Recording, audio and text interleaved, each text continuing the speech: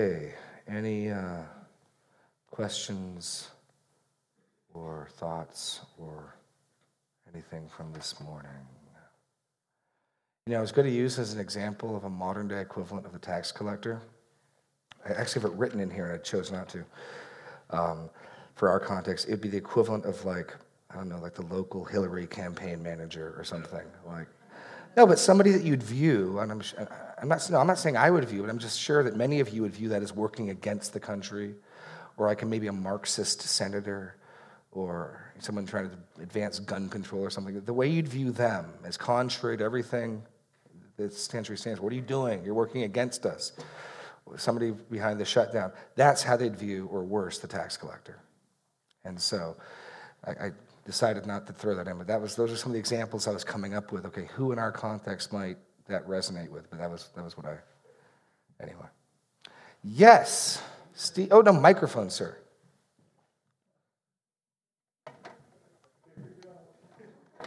Are you saying a political representative is like a tax collector?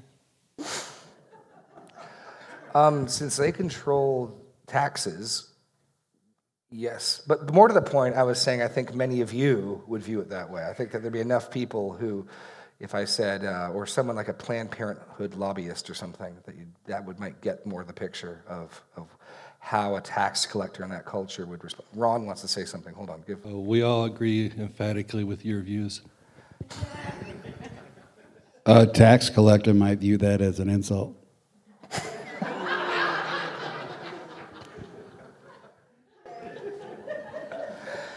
Well, I'm so thankful that we're not like those people. So, it's all God's glory. Okay.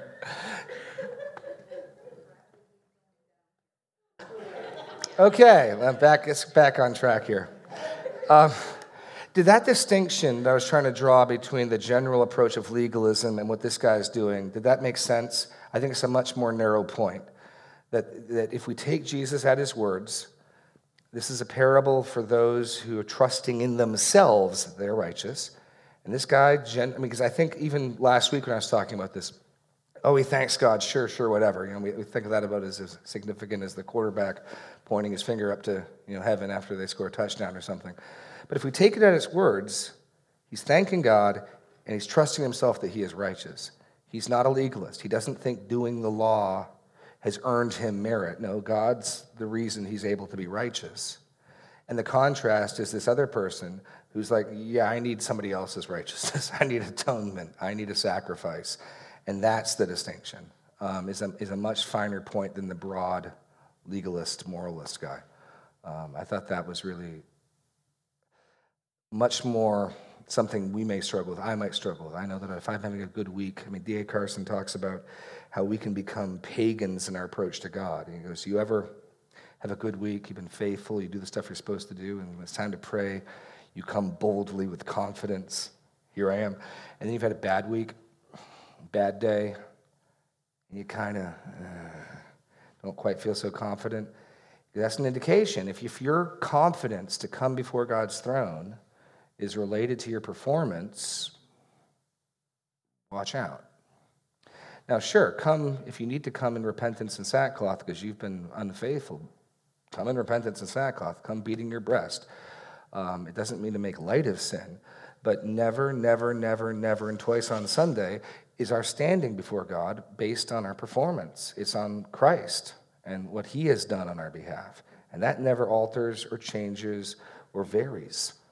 And so that particular point to me resonated, and I can be guilty of that, sort of like the dog hiding behind the couch if I've been unfaithful for a while, kind of, I'll wait till I go do some good works before I come back and talk to God, Go.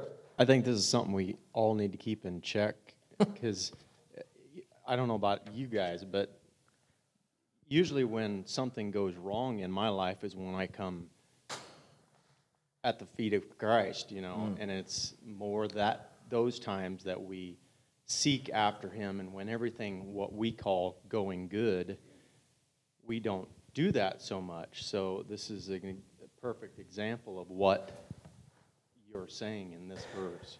Yeah, go to Hebrews 4, one of my favorite passages about our confidence to draw near. And in Hebrews 4, we're encouraged to draw near God's throne, again, not because of who we are, but because of who he is. In addition to this perfect sacrifice, we have a faithful high priest who's interceding on our behalf. And so we read in Hebrews 4, verse 14, we'll work our way through the double negative here.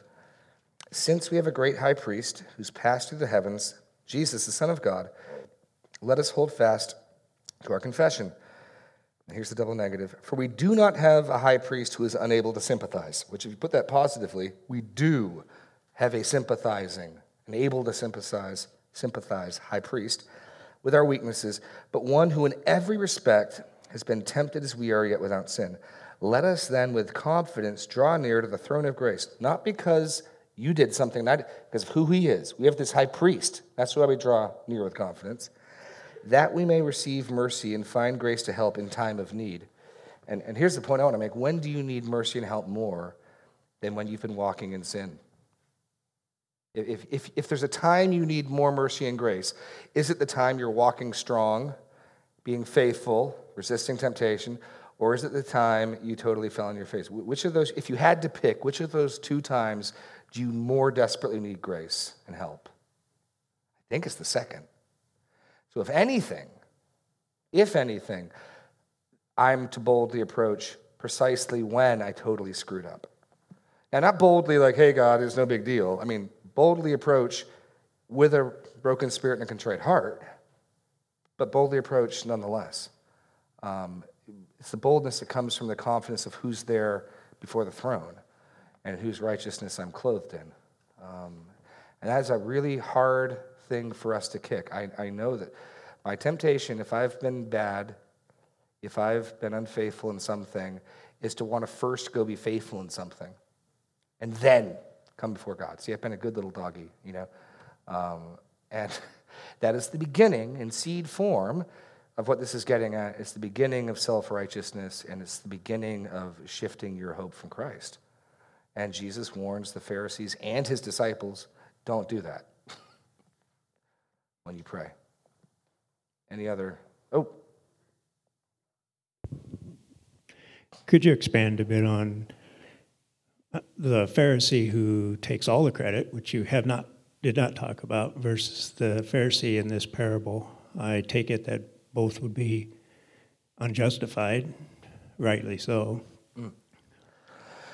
I think that, and part of why I said I don't think we should import everything, I think the point of the contrast is Jesus is picking best case scenario under the wrong system, best case scenario. So certainly there were plenty of Pharisees who took the credit, who were legalists, who because of what they did, sound the gong I'm about to give to this poor person. And I want the best seat in the house. That's absolutely there. Jesus hates it. He lays into it when he sees it. He attacks it. We've seen him do that in Luke. But by picking a tax collector and a Pharisee, and with the introductory focus being what it is, I think we're kind of getting best case scenario. Let's imagine the best possible Pharisee. Here's a Pharisee who absolutely thinks his righteousness is in what he does, but he recognizes it's the gift of God. Let's just take this guy, best possible Pharisee. And let's take the worst person you can think of, a sellout, disloyal, unpatriotic, oppressor of his own people, a puppet of the pagan government. Let's take these two guys, and now let's see what happens. So absolutely, there are Pharisees in the Gospels who take full credit, who are full-on legalists, who full-on believe clearly that what they do is earning merit and favor with God. I think in this parable, we're getting something slightly different, sort of the best case scenario. Let's take Phariseeism in its best possible instance. The guy's still rejected by God, and it's still an evidence of pride. Because even though he recognizes the source of his gifts as from God, he's still confident in them. So again, if I'm confident in myself, even if I recognize that my ability to speak, whatever, is all a gift from God, but if I'm trusting in that and not God, that's an evidence of pride. And if I'm trusting in that and not God, it will cause me to treat others with contempt. It will, because my value and my standing is in me and what I do, which then means I can evaluate your value and your standing by you and what you do. And, if you're somebody who owns an adult bookstore, well, clearly I'm better than you. Clearly. It's all God's doing, but I'm better than him. I mean, that's the unescapable logic that such a value structure is going to yield. Is that going where you're going for? So absolutely, the other type, the one who takes full credit, they're in the pages here. I think we got best case scenario. Let's give the Pharisee the best possible spin, and he's still condemned, is what I think's going on. Others, Naomi. Actually, okay, we got a second mic, but I need a person to carry it, but okay. You're mobile. You've been talking a lot about the contempt and what we shouldn't be doing, but can you put it in a sort of put off, put on scenario? I think that would be helpful in this context, even though it's probably more like, okay, we should look at these people like, oh, they're sinners, and we should reach out to them and try to help them. But can you just put that in a put off, put on context? So are you talking about when we're tempted to despise the other person? With the contempt, yes. Sure. Okay. So when you find yourself despising other people, and it gets tricky, right? Because we even saw last week that there's a righteous, right, God-honoring, crying out for justice. And we see people oppress and do wicked things. And God, stop it, come back here and shut it down and, give them what they deserve. There is a place for that. What's not present in that place is me. I think the second we start measuring ourselves and putting ourselves in that equation, pride and self-righteousness has entered in. So a couple things are pray for that person. It's really hard to pray for someone that you despise. Or if you do, your prayers will become pretty obvious that you despise them.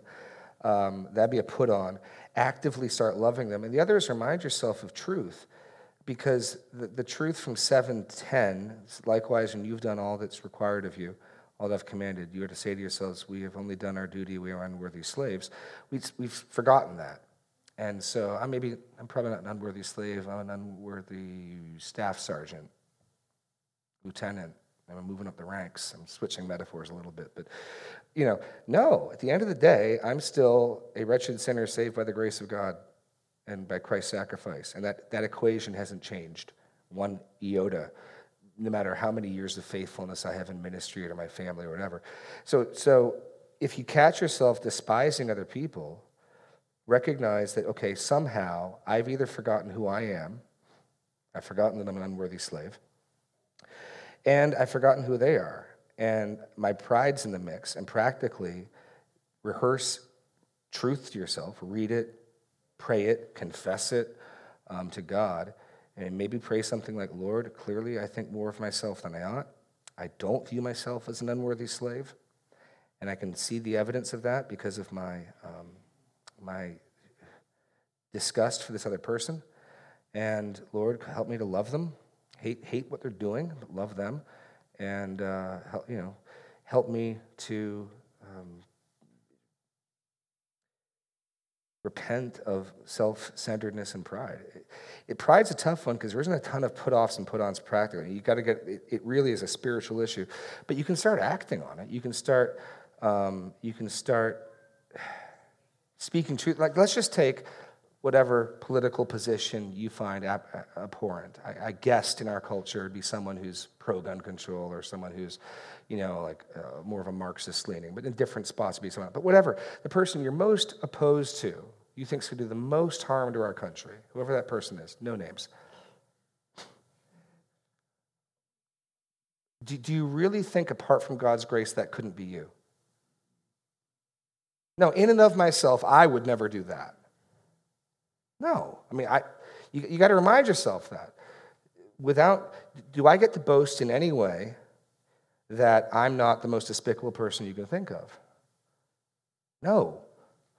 And check yourselves, because maybe we don't believe that. Maybe we think we're all just sort of bad, and some people are really bad, but that's their fault. I was just sort of bad. I was bad enough that I needed the Savior, but I wasn't bad. Sort of the Hitler example? What? The Hitler example? The Hitler example. We're not Hitler, right? Exactly. And I think the point is we all have the potential, apart from the grace of God, to be Hitler. Hitler, I think, is just a normal guy who had very abnormal circumstances and very abnormal opportunities. I just think it's a tree fully grown that normally gets trimmed, even in the godless. But I don't think it's a fundamentally different tree. I just think it's, man, they gave that thing a lot of water and a lot of sunlight and a lot of space, and it grew big and tall, you know? But I don't know. I mean, you see it in children, right? I mean, Paul Washer makes the point. When that kid is reaching for the thing it wants, and you say no, and it swats you, it's only cute because it's an impotent little child. And Paul Washer says, yeah, I think he's right. In that moment, if that child had the strength and the faculties and the ability of a grown adult, it would slay you where you stand and take that toy. And it might regret it a few minutes later, but that anger that you see, it's only cute because you can't do anything. It's less cute when we see, adults who haven't really grown up doing the same thing. But no, in every one of us is. So it's reminding ourselves of our depravity, that none of us. I mean, here's another way of looking at it. Does anyone here think they have better standing than that tax collector, beating his breast, crying out, "God, be merciful to me, the sinner"? No. The whole point is that we're all on the same standing at the foot of the cross, that none is righteous, no, not one.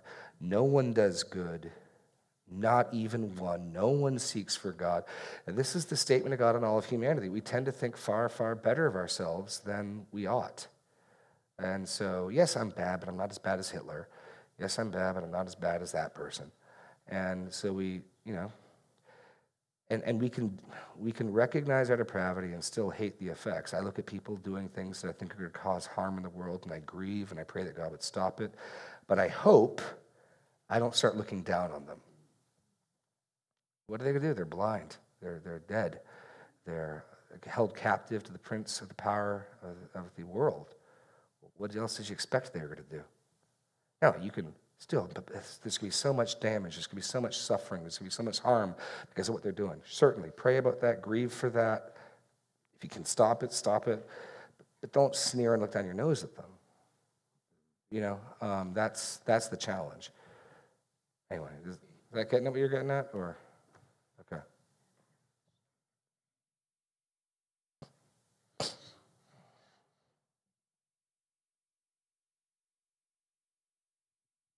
It occurs to me that a good example of the Pharisee that would be consistent with what we see all the time would be the Pentecostal that follows Benny Hinn or some of the other that are Arminian, and they tend to promote the idea that God can't do this unless I'm good. God cannot work in my life unless I do good. So they make a point of being, in their mind, worthy of God's favor, and then they're really focusing on their own works as opposed to what God has done. I wonder if you might comment on that. No, I agree. And let me add to that there is, works are important. The answer to this is not, well, then forget about works. Who cares? Works serve a confirming function. So when you've got somebody who's a profession of faith and they have no works, what it begs the question is, you've trusted Jesus? The God who made the universe lives inside of you and you're still living the same way? Really? But we're questioning the foundation. In other words, we're questioning faith. You're united to Christ? You're really? That would be the question we would ask potentially if you're talking to someone who says, yeah, I became a Christian 10 years ago and I have no fruit. Because the gospel, I know, eventually changes and transforms people. And the solution for such a person would not be bear fruit. The solution would be go back and deal with your foundation. Go back and get on your knees and cry out to God, beat your breast, be merciful to me, the sinner. So fruit confirms. You'll know them by their fruit, Jesus says. So it's not as though we just sort of, I think that the temptation, there's always two sides of there's a ditch on either side of the road you can get stuck in, right? So one is this sort of trusting in your own accomplishments, but the other is like, well, then I guess works aren't important. Phooey. We've already seen Jesus say plenty of things to get rid of that notion, and there's this balance in between. So I look at the fruit in my life, and I get encouraged. I don't take confidence in it. I'm not trusting it, but I get encouraged because I see the evidence of God's grace in my life, which speaks to the reality of my faith, that foundation and my union with Christ. So God's growth and God's work in me confirms and reaffirms and reminds and points to the reality that, 20 years ago, Jeremy Kidder was saved by grace and clothed with the righteousness of Christ. And so, but absolutely, I get encouraged when I see fruit. And if I see a period where I'm bearing thorns, I start to get nervous. Not ever because I'm trusting my own right, but what does this say about my relationship with Christ? Because if I'm walking in the light as he is in the light, I'm going to have fellowship with him, fellowship with each other, and I'm going to be changed. If I'm not doing that, what does that say about where I'm at? And what does it say about my faith? And that's different than I'm trusting in what I'm doing, and I'm trusting in that I've been good this week. And so even as Christians, we can start to function on a work scale. We got this with the parable of the prodigal son, right? The older brother syndrome.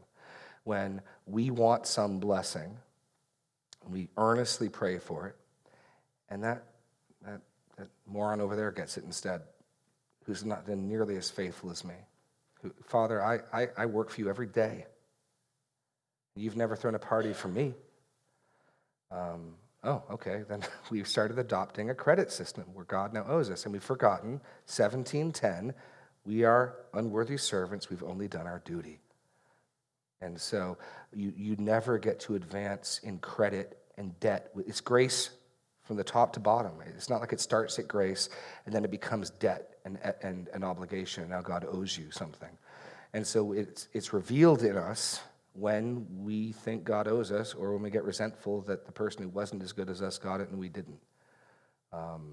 That, I think, are some other good ways to reveal that we've been shifting into okay, God, I've done my bit, now you do your bit type of relationship. Other thoughts? Al Ostrander in the back, and then Bennett Brown further back. I'm going to pour myself some tea. Brought a pot. You're going to need the tea for this one, probably. Okay. That's what Matt said, anyway. No, it's just, to go to another side of this as you continue on in Matthew 8 or Luke 18, you get to the rich man and the eye of the needle, and his disciples say, well, then who can be saved? This is a hard thing. Who can be saved? And the answer is, well, nobody, short of the redemptive work of Christ. And it just seems like for many of us, we've been Christians for so long, but we forget that almost weekly, that it still doesn't rely on us or our works. But it's as Kevin said too, it's a tough thing because, when you fail, you don't want to approach the throne. You don't, I'll wait till I credit myself with some really good things. Read the Bible for a couple of days, then I can come back to the Lord. And it just, I think that's all within us, and it's, even that is sin many times. Yeah, no, absolutely. One of the illustrations that I don't know where I got this from, but maybe Lewis, but I think the challenge for us is oftentimes we view the Christian life like we're knights serving some feudal lord. And so the knight goes off and he slays the dragon, he brings back the head. The knight goes off and he comes back with, he's rescued the damsel, and he shows up before the way the cat puts the mouse on the doorstep. Any guys ever had cats that would do that? We do get offerings periodically from our cat in New Hampshire. And you sort of view yourself that way. So if you went off and you messed up and you got defeated, well, I'll wait and I'll go do something, and I'll bring it. Look what I did for you, God, and that's your relationship. And that is absolutely not the Christian's relationship with God. We go out and we achieve things on his behalf. I think a much better analogy would be a 3 or 4-year-old walking through a scary woods with their dad, who periodically hears a twig snap and clings to dad's leg and then jumps back. I think that's the Christian life. And so, absolutely, when I'm scared, when I'm wrong, I need my father, you know. And when your kid's been bad and mistreated, what do you need? They need you, and they need restoration, and I don't shove them away. Now, if they show it's not my fault, I didn't do anything, like, yeah, they're to get discipline, right? But when my kid's messed up and there's tears in his eyes, he's never more welcome to come to me than then. And so we're not knights going out slaying dragons for God. We're not, that's just not our relationship with him. And when we think we are, then when we fail, just wait, I'll go accomplish something for you, then I'll show up. We get the whole thing backwards, and we're back to buying and selling. We're back to bartering with God for his grace. And grace is free, you know? Now, I do care that my child has a repentant spirit, right? I mean, that does matter. And we're not told, come loving your sin, come, you know, proud as a peacock about what you did. We get a repentant, broken, and contrite tax collector. And Psalm 51 makes that point clear. But where that heart is present, come. You know, that's the point. It's not go do something. Maybe you should delay coming before God's throne because you need to get your heart in order. That might be the case. And there's times where I'm like, I need to spend some time and read the word because my heart's not repentant yet. I'm still mad about being mistreated, and I need to go get unmad. But even then, you ask, okay, God, I need help because I want to. I want to draw near with a right heart, and it's not right. And even that, we're welcome to do. I mean, we're never going to, in one sense, come before God with purely right motives. There's always going to be taints of sin, and we're supposed to love the Lord your God with all your heart, with all your soul, with all your mind. You and I have never done that for 3 seconds in your life. Never fully. I mean, anyone want to say there's ever anything you did that was 100% fully through and through done for God's glory? I don't. John Bunyan, who wrote Pilgrim's Progress, was quoted as saying, there's enough sin in my best prayer to damn the world. Or I forget who the other Puritan was. I need to repent of my best repentance. Yeah, everything we do is going to be impure and tainted. And, you know, we try and we ask for help and we try to have the right motives, but, you know, thankfully, it's never about the quality of our good works. It's that we're trying to obey our Father, we're trying to be sons and daughters, but it never ultimately is about, did you finally get it right? It's about whose kids we're trying to be and acting like. Bennett. Are you trying to say that you're kind of like judging God? When we do what? Well, what I'm hearing right now, you're saying like, is he real? In that way. I think what I'm saying is we alter God's character in our mind. Do we view him as a father and we're his weak, pathetic children, but he loves us and he wants to help us? And so if we view him that way, I think that when we have sinned, when we've been unfaithful and are contrite, we have confidence. Do you think he still loves the devil? I'm not aware of him anywhere in the Bible saying God loves the devil, so I wouldn't want to speculate. I don't know one way or the other. Well, it is, he was one of the kids in he was one of the angels in the Bible before he got to be the devil. Yeah, Satan certainly would be part of the very good creation. Well, do you think if he changes his mind, if he ever does, do you think Jesus will accept him, or God would accept him back in heaven? So the question is, if a fallen angel repented, could they be restored? I don't think so. Hebrews 2. says this. There is no savior for angels. There is no sacrifice for angels. There is no substitute for angels. So if God, from what we understand revealed in Scripture, there would need to be a substitute and a savior for angels. And the author of Hebrews makes this point clearly in Hebrews 2, verse 14. Since therefore the children share in flesh and blood, he himself likewise partook of the same things, that through death he might destroy the one who has the power over death, that is the devil, and deliver all those who through fear of death were subject to lifelong slavery.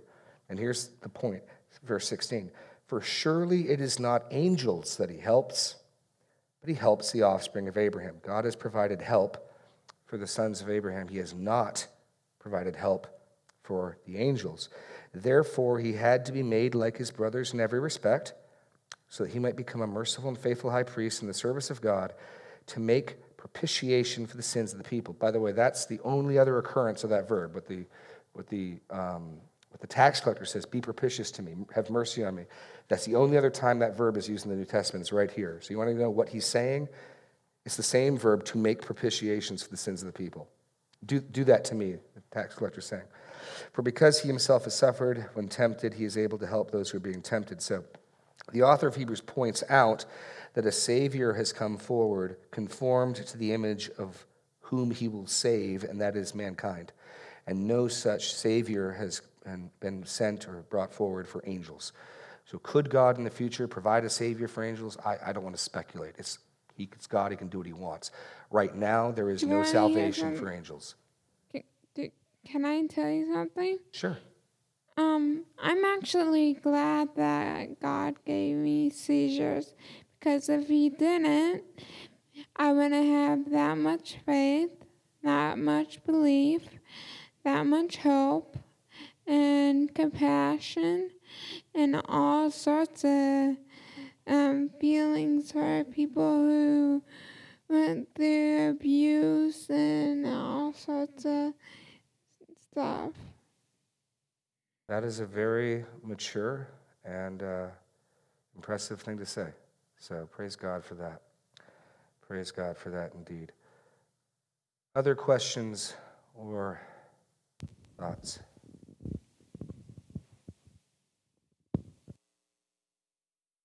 Other end of the room.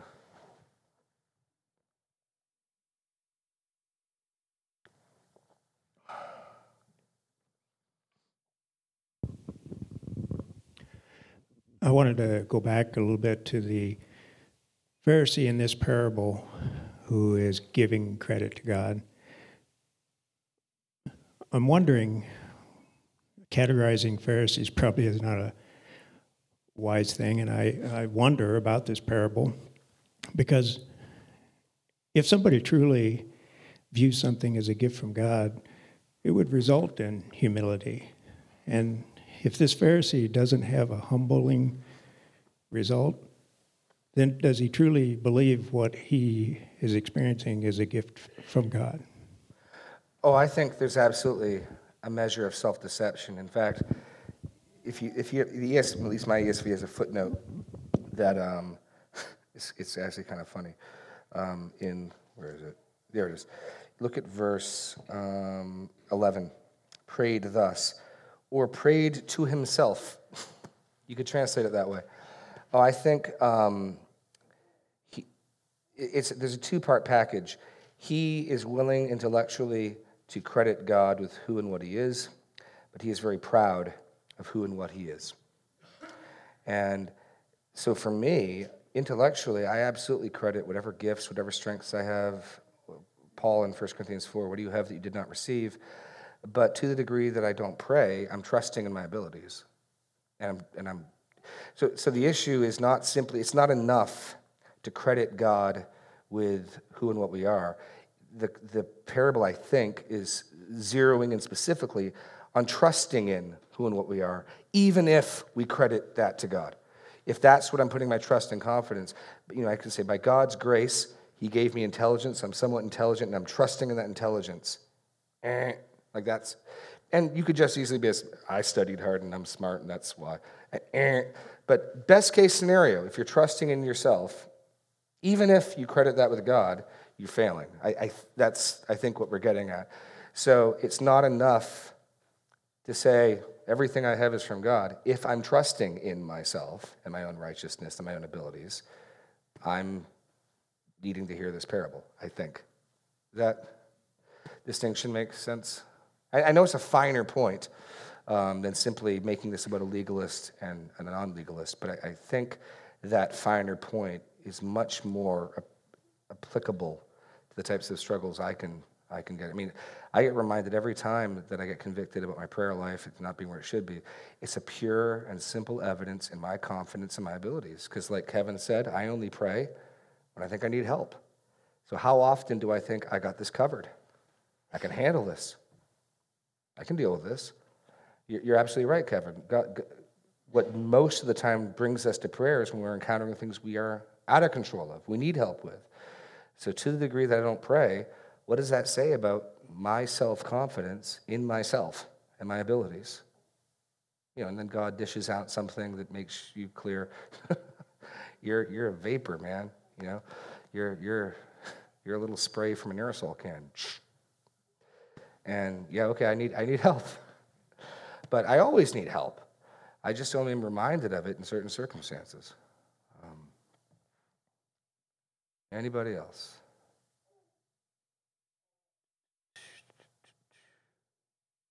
You guys are a chatty crowd this morning. Let me make one other point in 18 from the rich young ruler, I think backing this up as well.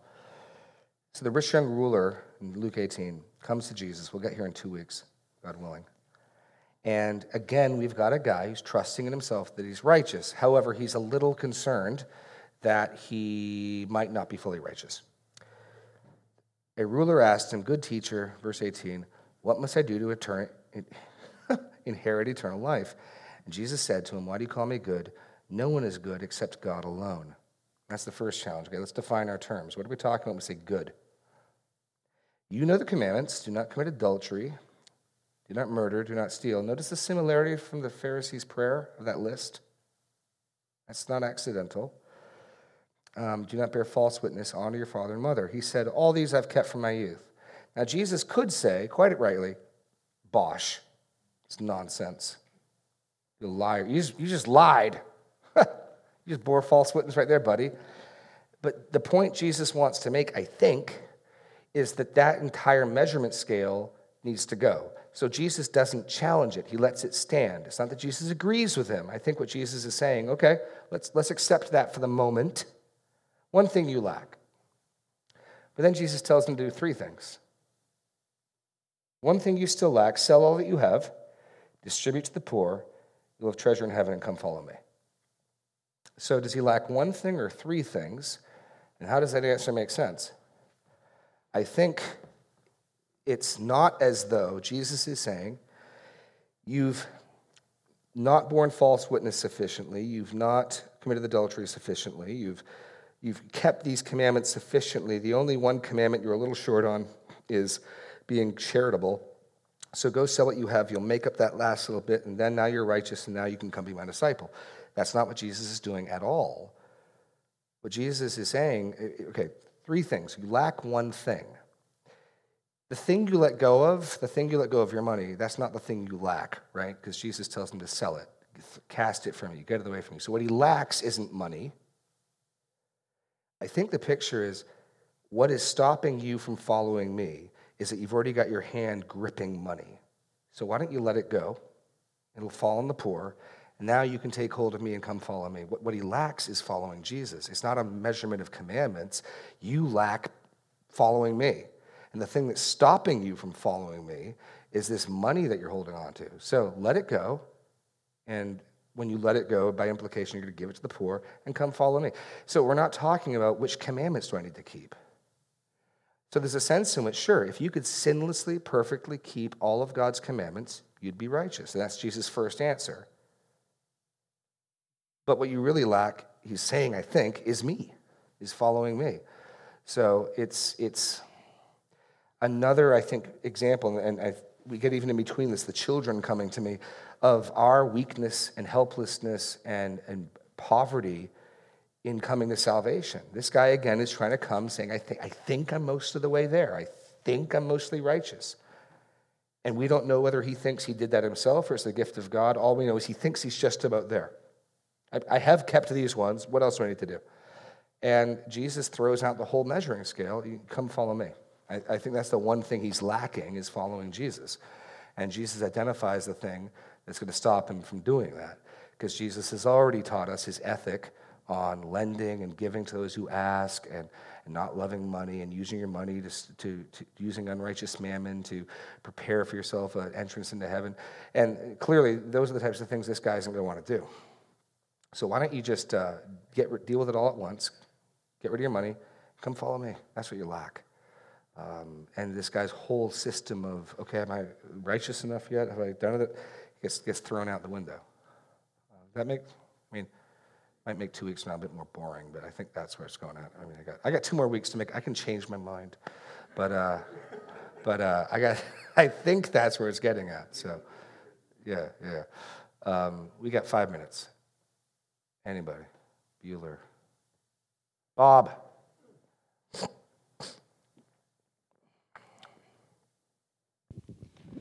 As I look at the parable of the tax collector, it seems fairly apparent, and you may have actually said this, but it's fairly apparent that he is measuring himself against people.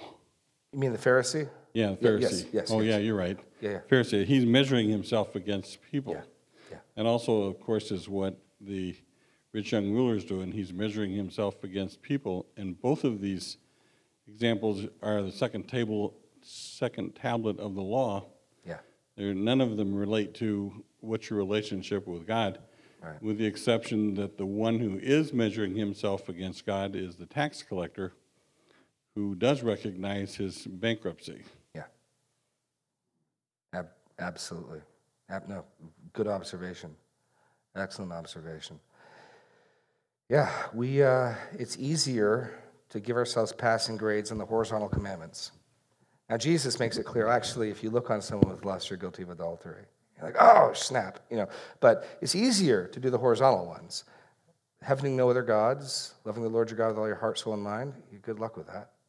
I mean, we can strive, we can long, we're not going to be doing that.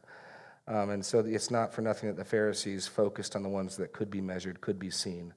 You could sound a gong for, it's got to be just amusing, ridiculous watching. I mean, they literally, Jesus rebukes them in another gospel. They would sound a gong to draw everyone's attention. Oh, now I've got your attention. I'm going to give some alms to this poor man. Go back about your business. It's just absolutely ridiculous. But what would be a modern day equivalent? We do the humble brag on Facebook. At Blessed. Just got honored by this new thing, at Blessed.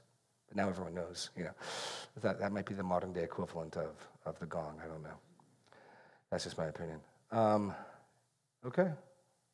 Anything else? Oh, Wanda, bring us home.